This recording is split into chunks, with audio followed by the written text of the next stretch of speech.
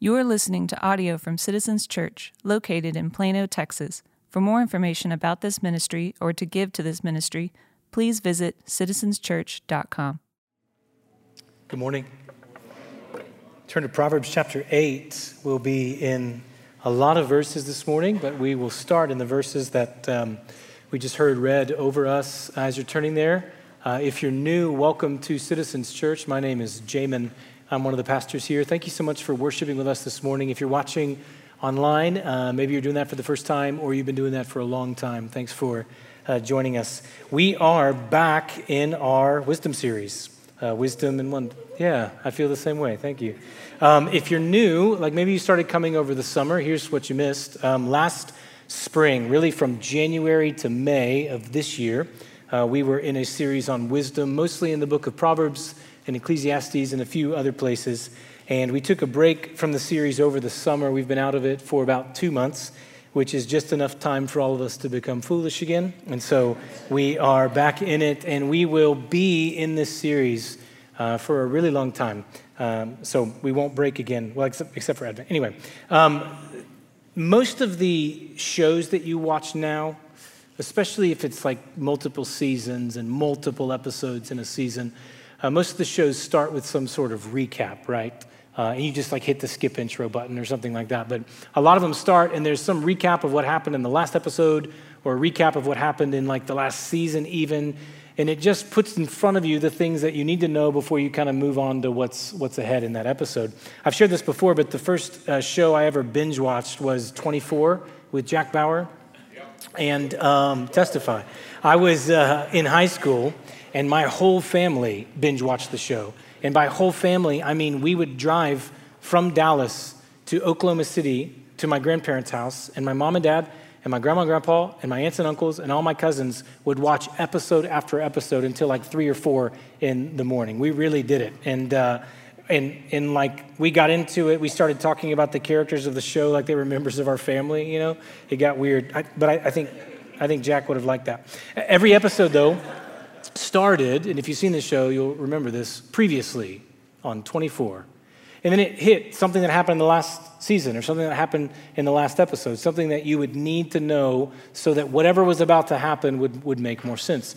This morning, and likely a couple more weeks, actually, we're going to do somewhat of a previously on Wisdom and Wonder. We're going to do a couple weeks of recap for a number of reasons. The most important is just want to be able to reach back and take some of these major ideas that we learned, these major truths that we learned, these big themes that we learned, and just hold them in front of us one more time so that we have them for where we're going. When we start talking about wisdom in family and start talking about wisdom in conflict and wisdom in emotions and all that, that those things would stand on wisdom's foundation, which is really what we tried to build last spring. And so we're going to do that by answering 3 questions this morning. For some of you, this will be familiar. For some, it'll be brand new. For all of us, it's important if we have any desire to become wise. The 3 questions are this. What is wisdom? How do you grow in wisdom? And how do you miss wisdom? What is wisdom? How do you become wise? And how do you miss wisdom? It's a lot. It's a lot, and I'll move pretty quickly. I tried to organize this in a way that's digestible, and one of the things I'm really excited about is while we were on our break from the Wisdom series, over the summer, our team worked on illustrating and imaging some of the big ideas in the series. And so you'll see that as we walk through these questions. And hopefully together, it'll help drive some of this home for us. What is wisdom? How do we become wise? And how do we miss wisdom? Proverbs 8, 32 through 36. And now, O sons, listen to me. Blessed are those who keep my ways. Hear instruction and be wise. Do not neglect it.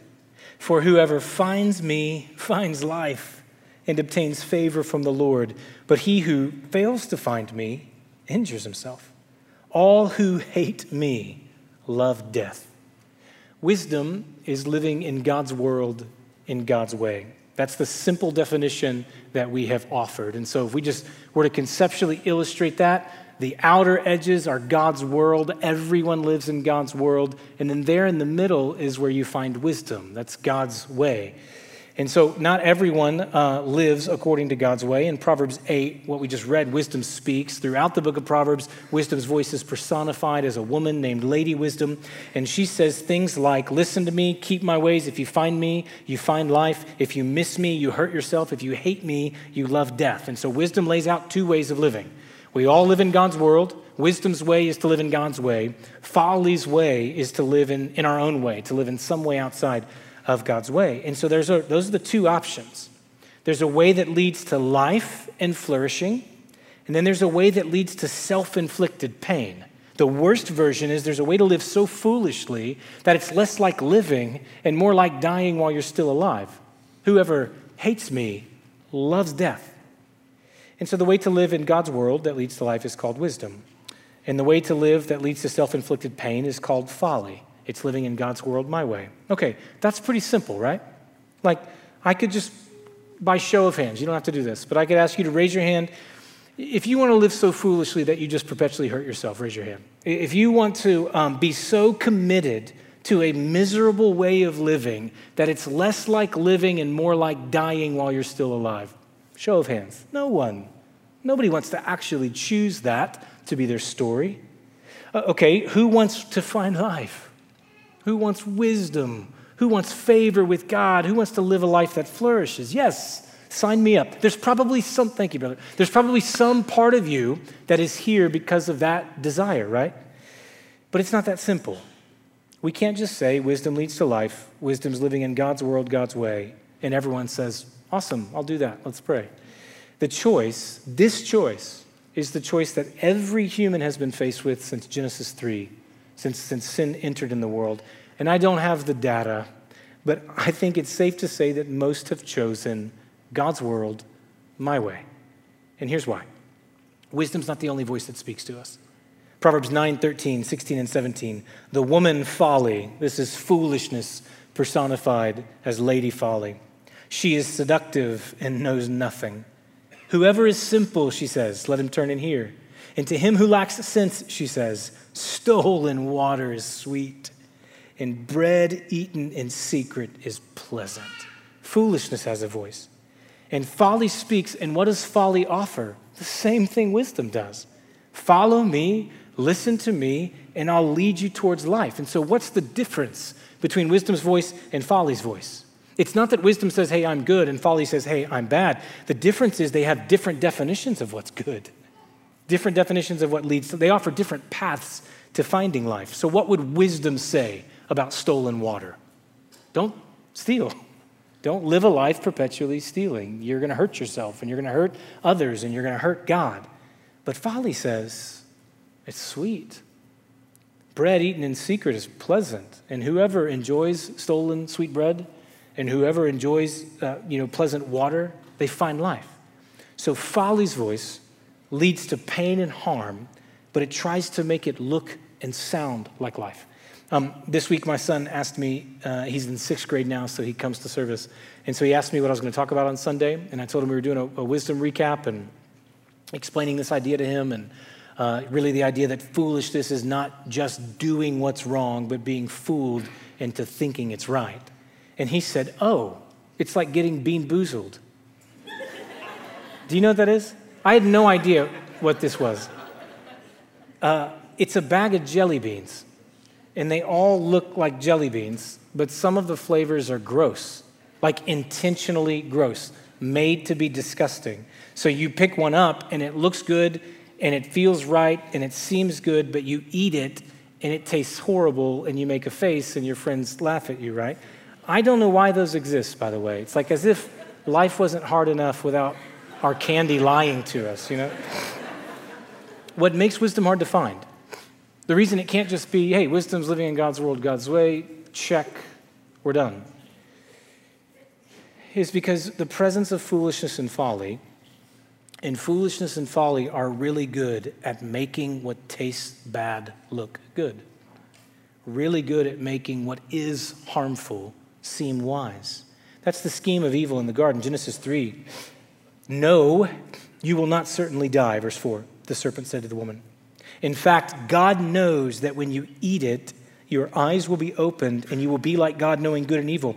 The woman saw that the tree was good for food and delightful to look at, and that it was desirable for obtaining what? Wisdom. So the father of lies speaks, filled with half-truths. You won't die. You'll be like God, knowing good and evil. And it's desirable. The reaction was, from the first humans, it was desirable for obtaining wisdom. But whose wisdom? Not God's. God had already given his wisdom. He had already said, you are like me already. He had already given his commands. He had already defined good and evil. And so the wisdom that they sought was not God's wisdom, but what the New Testament would later call the wisdom of the world. And the wisdom of the world, lean in, the wisdom of the world is this: choose for yourself what you believe to be right and wrong. Choose for yourself what you believe to be good and evil. Choose for yourself what you believe to be wise. And that's the kind of choice that looks like life but tastes like death. Sin, what's wrong with us at the very core of who we are. Sin at its core is not simply choosing wrong, but redefining good and evil so that we choose wrong believing we're doing what's right. Or living in our way in God's world, believing it's the wise way. And humanity is at its very worst when what can be said about us is what's said throughout the book of Judges. Everyone did what was right in their own eyes and caused pain and conflict and devastation. And you know what you call someone who is wrong about what's right? Foolish. And when that marks our life, when that marks a society, people do not flourish, they shrivel. People do not grow into living in ways that are abundant and whole. People shrivel. Brett McCracken, we talked about his book in January, but he has a quote that's worth revisiting. We're living in one of those moments right now where we see the symptoms of foolishness all around us, and he describes it like this: our world has more and more information, but less and less wisdom. More data, less clarity. More stimulation, less synthesis. More distraction, less stillness. More pontificating, less pondering. More opinion, less research. More speaking, less listening.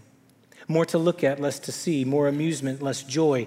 There is more, but we are less, and we all feel it. Everyone has a megaphone. No one has a filter. Our eyes are strained. Our souls are weary. How can one flourish in a world like this? Is that not our world? Is it not our moment? And what that describes is the symptoms of a world living foolishly, as symptoms of a world given over to living in God's world our way. And when that happens, even when there's so much more of so many things, we are less. And the way out of that, friends, I believe with all my heart, one of the reasons we're doing this and we're going to be in this for a while is the way out of that is wisdom. The way to flourish even in a world like that is to live in God's world, God's way. It's not a simple choice. It's not a one-time choice. It is an everyday, grace-empowered decision to fight against the folly that masks as wisdom and submit our lives and our wants and our desires and our decisions and our dreams and our relationships, all of our moments under the wisdom of God, because there and only there do we find life. How do we do that? It's our second question. How do we grow in wisdom? You'll see it behind me, captured together. Wisdom is living in God's world, God's way. The beginning of wisdom is the fear of the Lord. Wisdom has a posture, it's low. We grow wise as we are humble and grateful.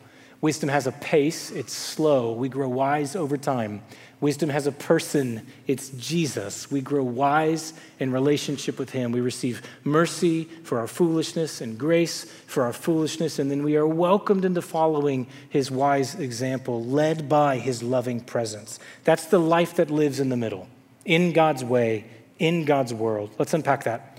Proverbs 9:10 will not come close on any of these to saying all there is to say. It's a little bit more width than depth this morning. But Proverbs 9:10, the fear of the Lord is the beginning of wisdom, and the knowledge of the Holy One is insight.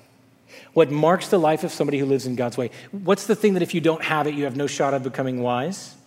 The fear of the Lord, because that's the beginning of wisdom. We spent 2 weeks on this in February. Can't say all there is to say, but here again from Michael Reeves. Michael Reeves is a theologian from the UK. He wrote a book on the fear of the Lord called Rejoice and Tremble. You should read it. If you don't like reading, he has some lectures on YouTube, and he has a wonderful, easy to listen to British accent. So find it and listen to it. He says this: the living God is infinitely perfect and quintessentially, overwhelmingly beautiful in every way. His righteousness, his graciousness, his majesty, his mercy, his all. And so, we do not love him aright if our love is not a trembling, overwhelmed, and fearful love. In a sense, then, the trembling fear of God is a way of speaking about the intensity of the saints' love for and enjoyment of all that God is. Okay, what I was afraid the fear of the Lord meant for so long is I was afraid the fear of the Lord meant being afraid of God, and that you're not really right with God unless you're a little bit scared of him. And there are passages in the Bible that in the same breath will say two things. It's so helpful. Don't be afraid of God. Fear God. What's the difference? The difference is the unmistakable sign that someone fears the Lord, not afraid of God, but the unmistakable sign that someone fears the Lord is that they move towards him, not away from him. The fear of the Lord is the beginning of wisdom because it has some sort of belief in the outer edges. It has some sort of belief that this is God's world, and God is great enough and glorious enough and grand enough to be over all of it, in charge of all of it, had made all of it, and that's God's greatness, and we have some sort of understanding of that. But at the same time, there's some sense of God's mercy, that even in this world that God is over, even in this world that God is in charge of, he wants me to move near him and towards him. His grace would draw me into right relationship with him. And so the fear of the Lord is when, in response to God's greatness and grace, we move towards God with all of our life. So overwhelmed by his greatness and grace that we want to move towards him in our relationships, and move towards him in our resources, and move towards him in our talents, and move towards him in our fears and anxieties. And that moving towards him in all of those areas makes us wise. That's the wonder part of wisdom and wonder. It's awe and fear and reverence and confidence in God that moves us towards God in trembling love. The fear of the Lord is the beginning of wisdom. Wisdom has a posture. It's low. If you see the image, the life is low. It's not defeated. It's not despairing. That image represents the wisdom from Proverbs and the wisdom from Ecclesiastes. Proverbs 3:5 says this: trust in the Lord with all your heart. Don't lean on your own understanding. It means I've humbled myself. I'm on the ground, not leaning on my own understanding, but knowing I need wisdom. And Ecclesiastes 3:12 says, there's nothing better for them than to be joyful and to do good as long as they live. This is God's gift to man. I open my hands in the hevel and complexity and brevity of life and receive my life and all that comes in my life as a gift from God, because life is a gift, and I believe life is a gift. So Proverbs says wisdom's posture looks inward with humility and honesty. Ecclesiastes says wisdom's posture looks outward with gratitude and joy. And that's the way to wisdom, to live low, humble, not leaning on my own understanding, grateful, receiving the life that God has given, because life is a gift. Okay. If that's true, what that means is that wisdom first and foremost wants to deal with who you are and with who I am. A low posture, humble and grateful, is not about a person's knowledge. It's not even about a person's skill at life. It's about their character. It's about who they are. I started studying for this series about a year ago, last September.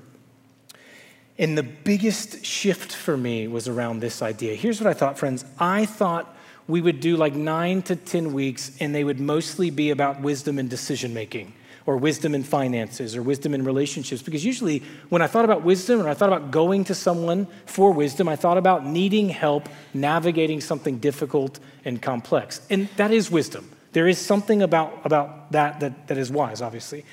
And so we look to wise people primarily to tell us what to do, and that's the expectation. And so we'll hit some topics, we'll be done in 11 weeks, and we'll move on to another book. And then the wisdom from the pages of God's word said something that I can't shake. It's deeper than that. You don't grow wise by getting wise answers. You grow wise by becoming a wise person. Stated another way, you don't miss wisdom by being uninformed.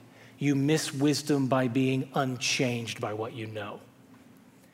Wisdom doesn't first set out to answer our questions. Wisdom first sets out to change our hearts. If you were to ask wisdom, hey, wisdom, what do you want to do with me? Wisdom's answer is this: I want to change you.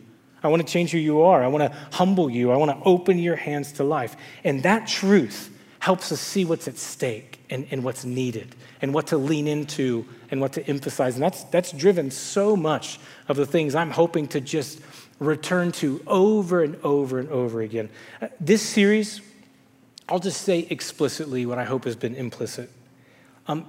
This need for wisdom, it has captured my heart. I want this for my life. I really do. I don't want this for our sermon series. I want this for my life. I want this for us as a church. I don't know if you do this, but sometimes I think about what I want people to say about me in my old age, or what I want people to say about my life after I'm gone, how I want to be remembered. And I want them, especially those closest to me, I want them to say that I was fun, that we had a good time. I want them to say that I was present. I want them to say that I was surprisingly athletic. Like not because I was impressive, but because people looked at me and expected so little, and they're like, oh, wow, that was actually okay. I want them to say I was gentle. We talked about that. And goodness, I want them to say that I was wise. Not because I want to be known as like a wise person, but if that word could accurately describe who I am, it will mean that certain things were true about me, that I want to be true about me. I want them to say that he was humble in correction, and I want them to say that he loved his life and received his life as a gift that God has given. And I want that for us, church. I want that for us. What if the reputation that God gave us in our city is that the people of Citizens Church are wise? How incredible would that be? That's what people said. Those people at Citizens, they love well, they sing loud, they're silent during the sermon, and they are wise, right? They're humble, they're grateful for the life that God has given them. And I can't control this. I feel acutely the limits of my abilities in this moment. I don't know if this is true. But if any part of you is stirred to any part of that, if there's just a shred of your soul that says, I want wisdom, I want to be changed, then we have to take seriously this truth. Wisdom is not about hearing, it's about being changed by what we've heard. Proverbs says this over and again: the difference between the wise and the fool is not that the wise heard wisdom and the fool didn't. Proverbs 1:21, wisdom cries aloud in the busiest places. Wisdom cries aloud in the streets. In the market, she raises her voice. Wisdom travels to the most crowded streets. She goes to 121, into Preston, into 75, all of the crowded streets. She goes to the marketplaces. She goes to Stonebriar Mall. She goes to Legacy West. It takes her an hour to find a parking spot. And she goes to all of these packed marketplaces, and she calls out to who? Everyone. All of the foolish, to the rich and the poor and the religious and the unchurched, and to women and men and children, to the person with the ordered life and the person with the messy life, and calls to all. But not all respond and become wise. Proverbs names 4 foolish responses to wisdom. They describe 4 types of foolish postures. In Proverbs, I just found this so fascinating. And Proverbs gives them 4 different names, and this is how you miss wisdom. It'll fill in the picture behind me. 4 types of fools, 4 foolish postures. Where are they? They're in God's world, outside of God's way. Wisdom, God's way, there's something that's ordered about it. There's something that is delightful about it. There's something that honors God about it. And the fools are outside of that, and what are they doing? They're just contributing to the chaos. They're just contributing to the foolishness that already exists in the world. And Proverbs names them. How long, O simple ones? Proverbs 1:22. How long, O simple ones, will you love being simple? How long will scoffers delight in their scoffing and fools hate knowledge? Proverbs 6:9. How long will you lie there, O sluggard? When will you arise from your sleep? How long, simple? How long, scoffer? How long, fool? The word fool means prideful, rebellious, insolent. It can also mean stubborn, which is really great because that starts with an S. How long, sluggard? There are 4 types of fools who live in God's world in 4 foolish ways, and they miss wisdom, not because they don't hear it. Verse 24 says, I called and you refused to listen. I stretched out my hand and you pushed it away. They miss wisdom not because they didn't hear it, but they were unchanged by it. They are not uninformed. They are unchanged by what they've heard. And each type of fool has a different foolish response to wisdom that keeps them foolish. They all miss wisdom, but they miss wisdom for different reasons. And any one of us, my friends, who has any desire to live wisely in God's way, in God's world, needs to look at these postures to see if we can see ourselves. Part of becoming wise is learning how to spot foolishness when you see it. The most important place to spot it is when you see it in you. And according to Proverbs, if I miss wisdom, if you miss wisdom, we'll miss it in one of these 4 ways. I just want to profile each of them briefly, and we might dig in a little bit more to each of them next week. The stubborn, Proverbs 12:15. The way of a fool is right in his own eyes, but a wise man listens to advice. The word fool is used 49 times in Proverbs. The stubborn is the most talked about foolish posture in the book. Over and again, here's what's true about the stubborn. They are described as being right in their own eyes, wise in their own eyes. And so what's their foolish posture? They cross their arms. Their arms are folded. They are closed to wisdom, closed to instruction, closed to accountability. You know why? Because they think they already have it. All of it. Proverbs 18:2, a fool takes no pleasure in understanding, but only in expressing his opinion. The stubborn's always the speaker, never the listener. They believe they have a lot to teach, but nothing to learn. The stubborn will assume the posture of teacher, whether they're invited to or not. They take no pleasure in understanding, only in expressing their opinion. So just to tease that out in a moment like this, the stubborn crosses their arms to a sermon about wisdom. They cross their arms to a sermon series about wisdom. I don't need that. Or they miss wisdom, they cross their arms in a more passive way, and they miss it because they think in a moment like this of all of the people that need to hear this more than they do. So they're quick to correct. They are themselves uncorrectable. Proverbs 17:10, a rebuke goes deeper into a man of understanding than 100 blows into the stubborn, into a fool. Why do they miss wisdom? Because they cross their arms. This is their posture in life. They ignore it because they have convinced themselves they already have it.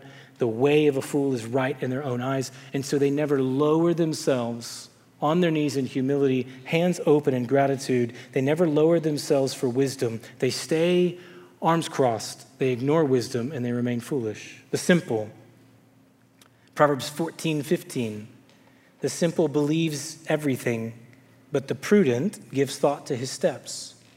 The simple believes everything. It says they are impressionable. In Proverbs, the word simple can actually just talk about a child, someone who's young, and there's nothing wrong with being a child. But 10 times in the book, it's used to describe something that can happen where childishness, adolescence, has persisted into adulthood. So there are things present that in the life of a child are normal, but when they exist in an adult, they're foolish. Namely, they believe everything. They are easily won over by whatever sounds good, which makes them vulnerable to foolishness because folly's voice is good at making things sound good. Stolen water is sweet. So the posture towards wisdom is the shoulder shrug, like the emoji, right? They are non-committal to wisdom, which ultimately means they avoid wisdom. Proverbs 1:32, for the simple are killed by their turning away. It invites us to envision wisdom as a path that you walk. And here's what the simple does. The simple sees the path and they shrug. That sounds good. Wisdom sounds good. And they maybe even move towards the path, maybe even take some steps on the path. But over and again, they turn away. Why? Because something else sounded better. Like a child who's easily bored with a new toy, the simple are quick to move on to whatever is new and whatever is attractive. And you know what? In the life of a child, that's cute. In the life of an adult, it's foolish. So to tease it out in a moment like this, the simple shrugs their shoulders to a sermon about wisdom or a sermon series about wisdom. They might enjoy it. Yeah, that sounds nice. I like the pictures and all that. Might even get excited about some things that they hear. But nothing about this moment will last beyond the next thing they hear that sounds better, and most likely the next thing they hear that sounds better is something foolish that they follow. If this moment is filled with wisdom's voice, the simple shrugs and says, sounds good. But the next moment filled with folly's voice, they shrug again, oh, that sounds better. One way to say it is this. Please hear me. The life of the simple is filled with beliefs they have changed, but missing beliefs that have changed them. Because they've never let beliefs settle long enough or go deep enough to actually bring about change in their life.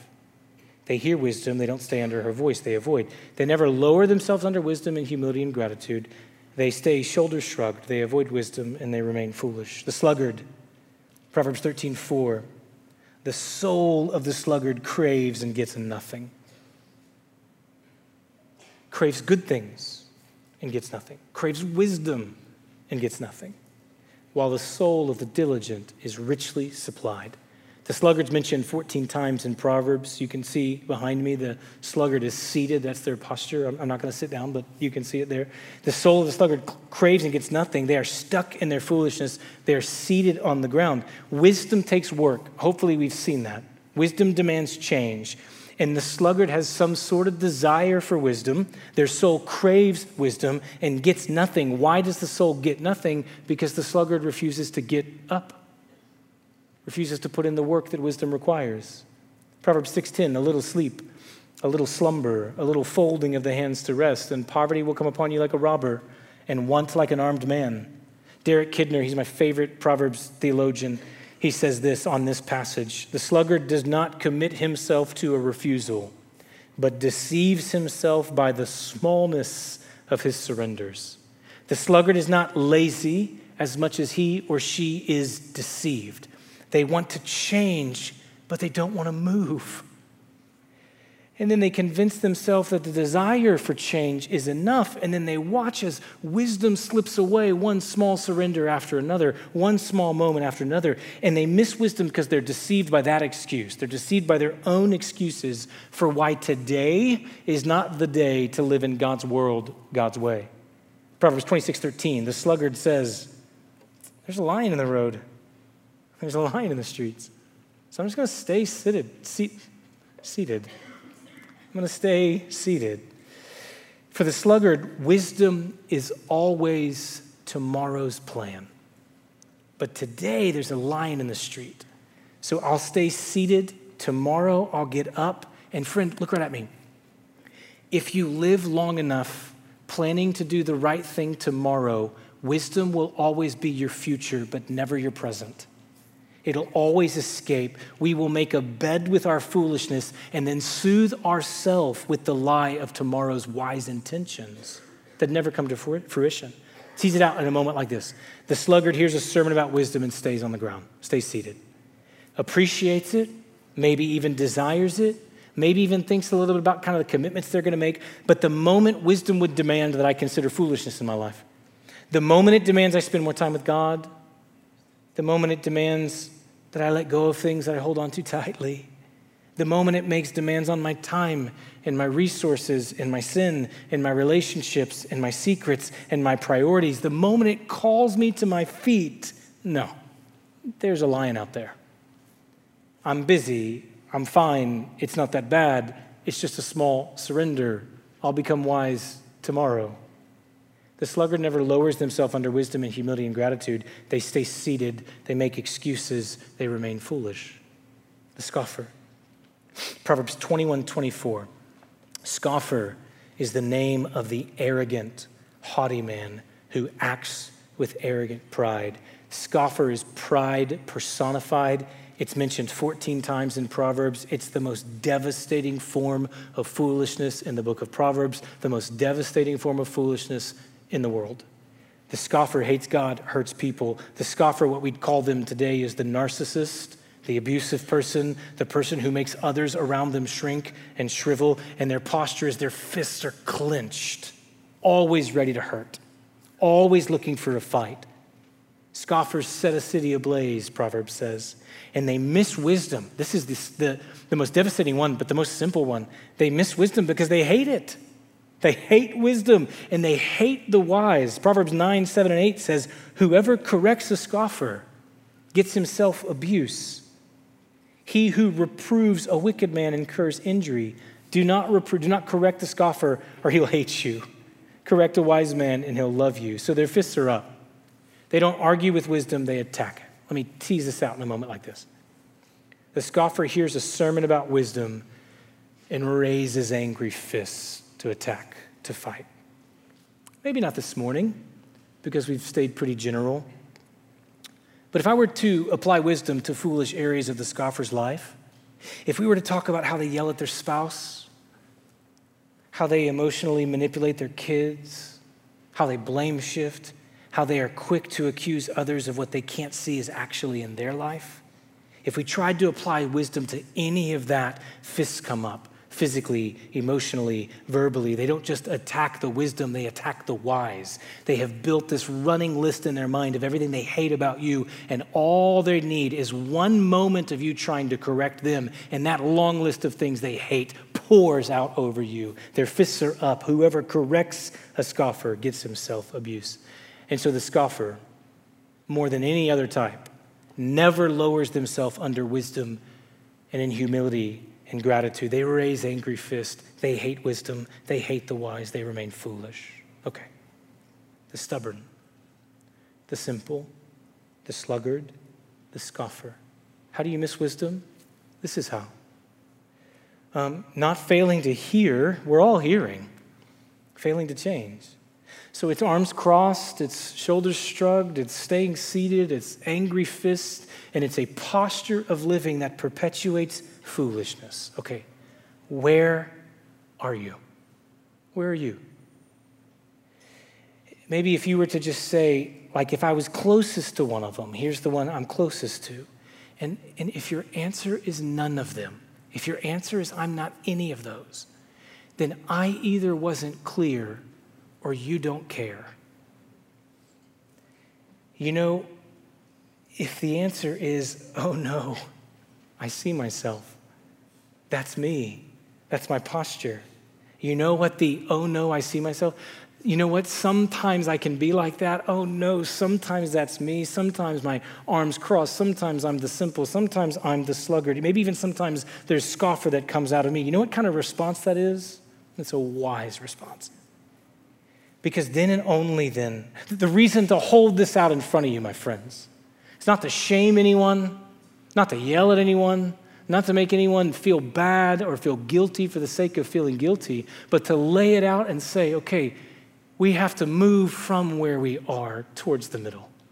We have to see where we are, and only in seeing rightly where we are can we assume wisdom's posture and ourselves be made wise. Can I tell you what happened to me this week? Sure, Jamin. Okay, thanks. I spent a lot of the week in my notes from last spring. I spent some of the week actually listening to sermons from last spring. So I listened to myself preach, which was weird. There was one point where I actually amened myself, and I felt really strange about that.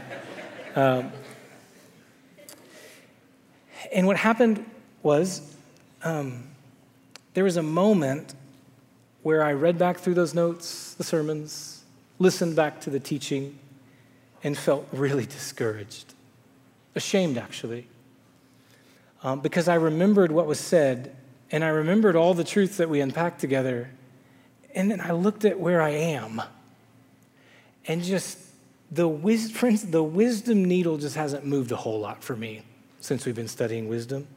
Like I see myself in so many of these foolish postures. And so what happened this week is I was convicted over this truth. Wisdom made it into my sermons, but it didn't make it into my life. And maybe something like that might be going on with you. Maybe you were here last spring and you're like, yeah, I remember hearing all that and nothing's really changed. Or I remember being convicted over that and I had this plan and it just kind of went away. I shrugged my shoulders or I crossed my arm or I stayed seated and I have so far to go. You know the good news, if that's you? Two things. Wisdom has a pace. It's slow. We grow wise over time, not in a moment. God's patient with us. The better news, wisdom has a person. It's Jesus. We grow wise in relationship with him. We grow wise as he pours mercy and grace into our lives for our foolishness. John 1:14, the word, the wisdom of God became flesh and dwelt among us. It shines light into the darkness and the folly of the world. The choice that we're all faced with to live in God's world, our way or God's way, Jesus always chose wisdom.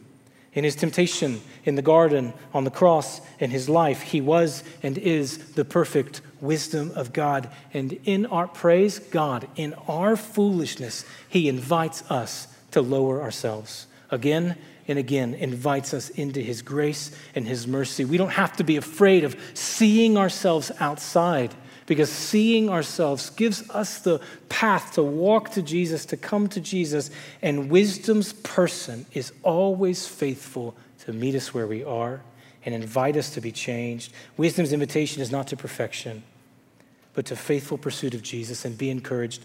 The journey towards wisdom is a fight that without Jesus we cannot win, but with Jesus we cannot lose. He will do this in us as we look to him, and he calls us away from foolishness and into his wise, faithful, beautiful, full life example of what it means to be human. Lord, we need you and we love you and we commit this time to you. I thank you that because of your grace and your mercy, we get to end with good news.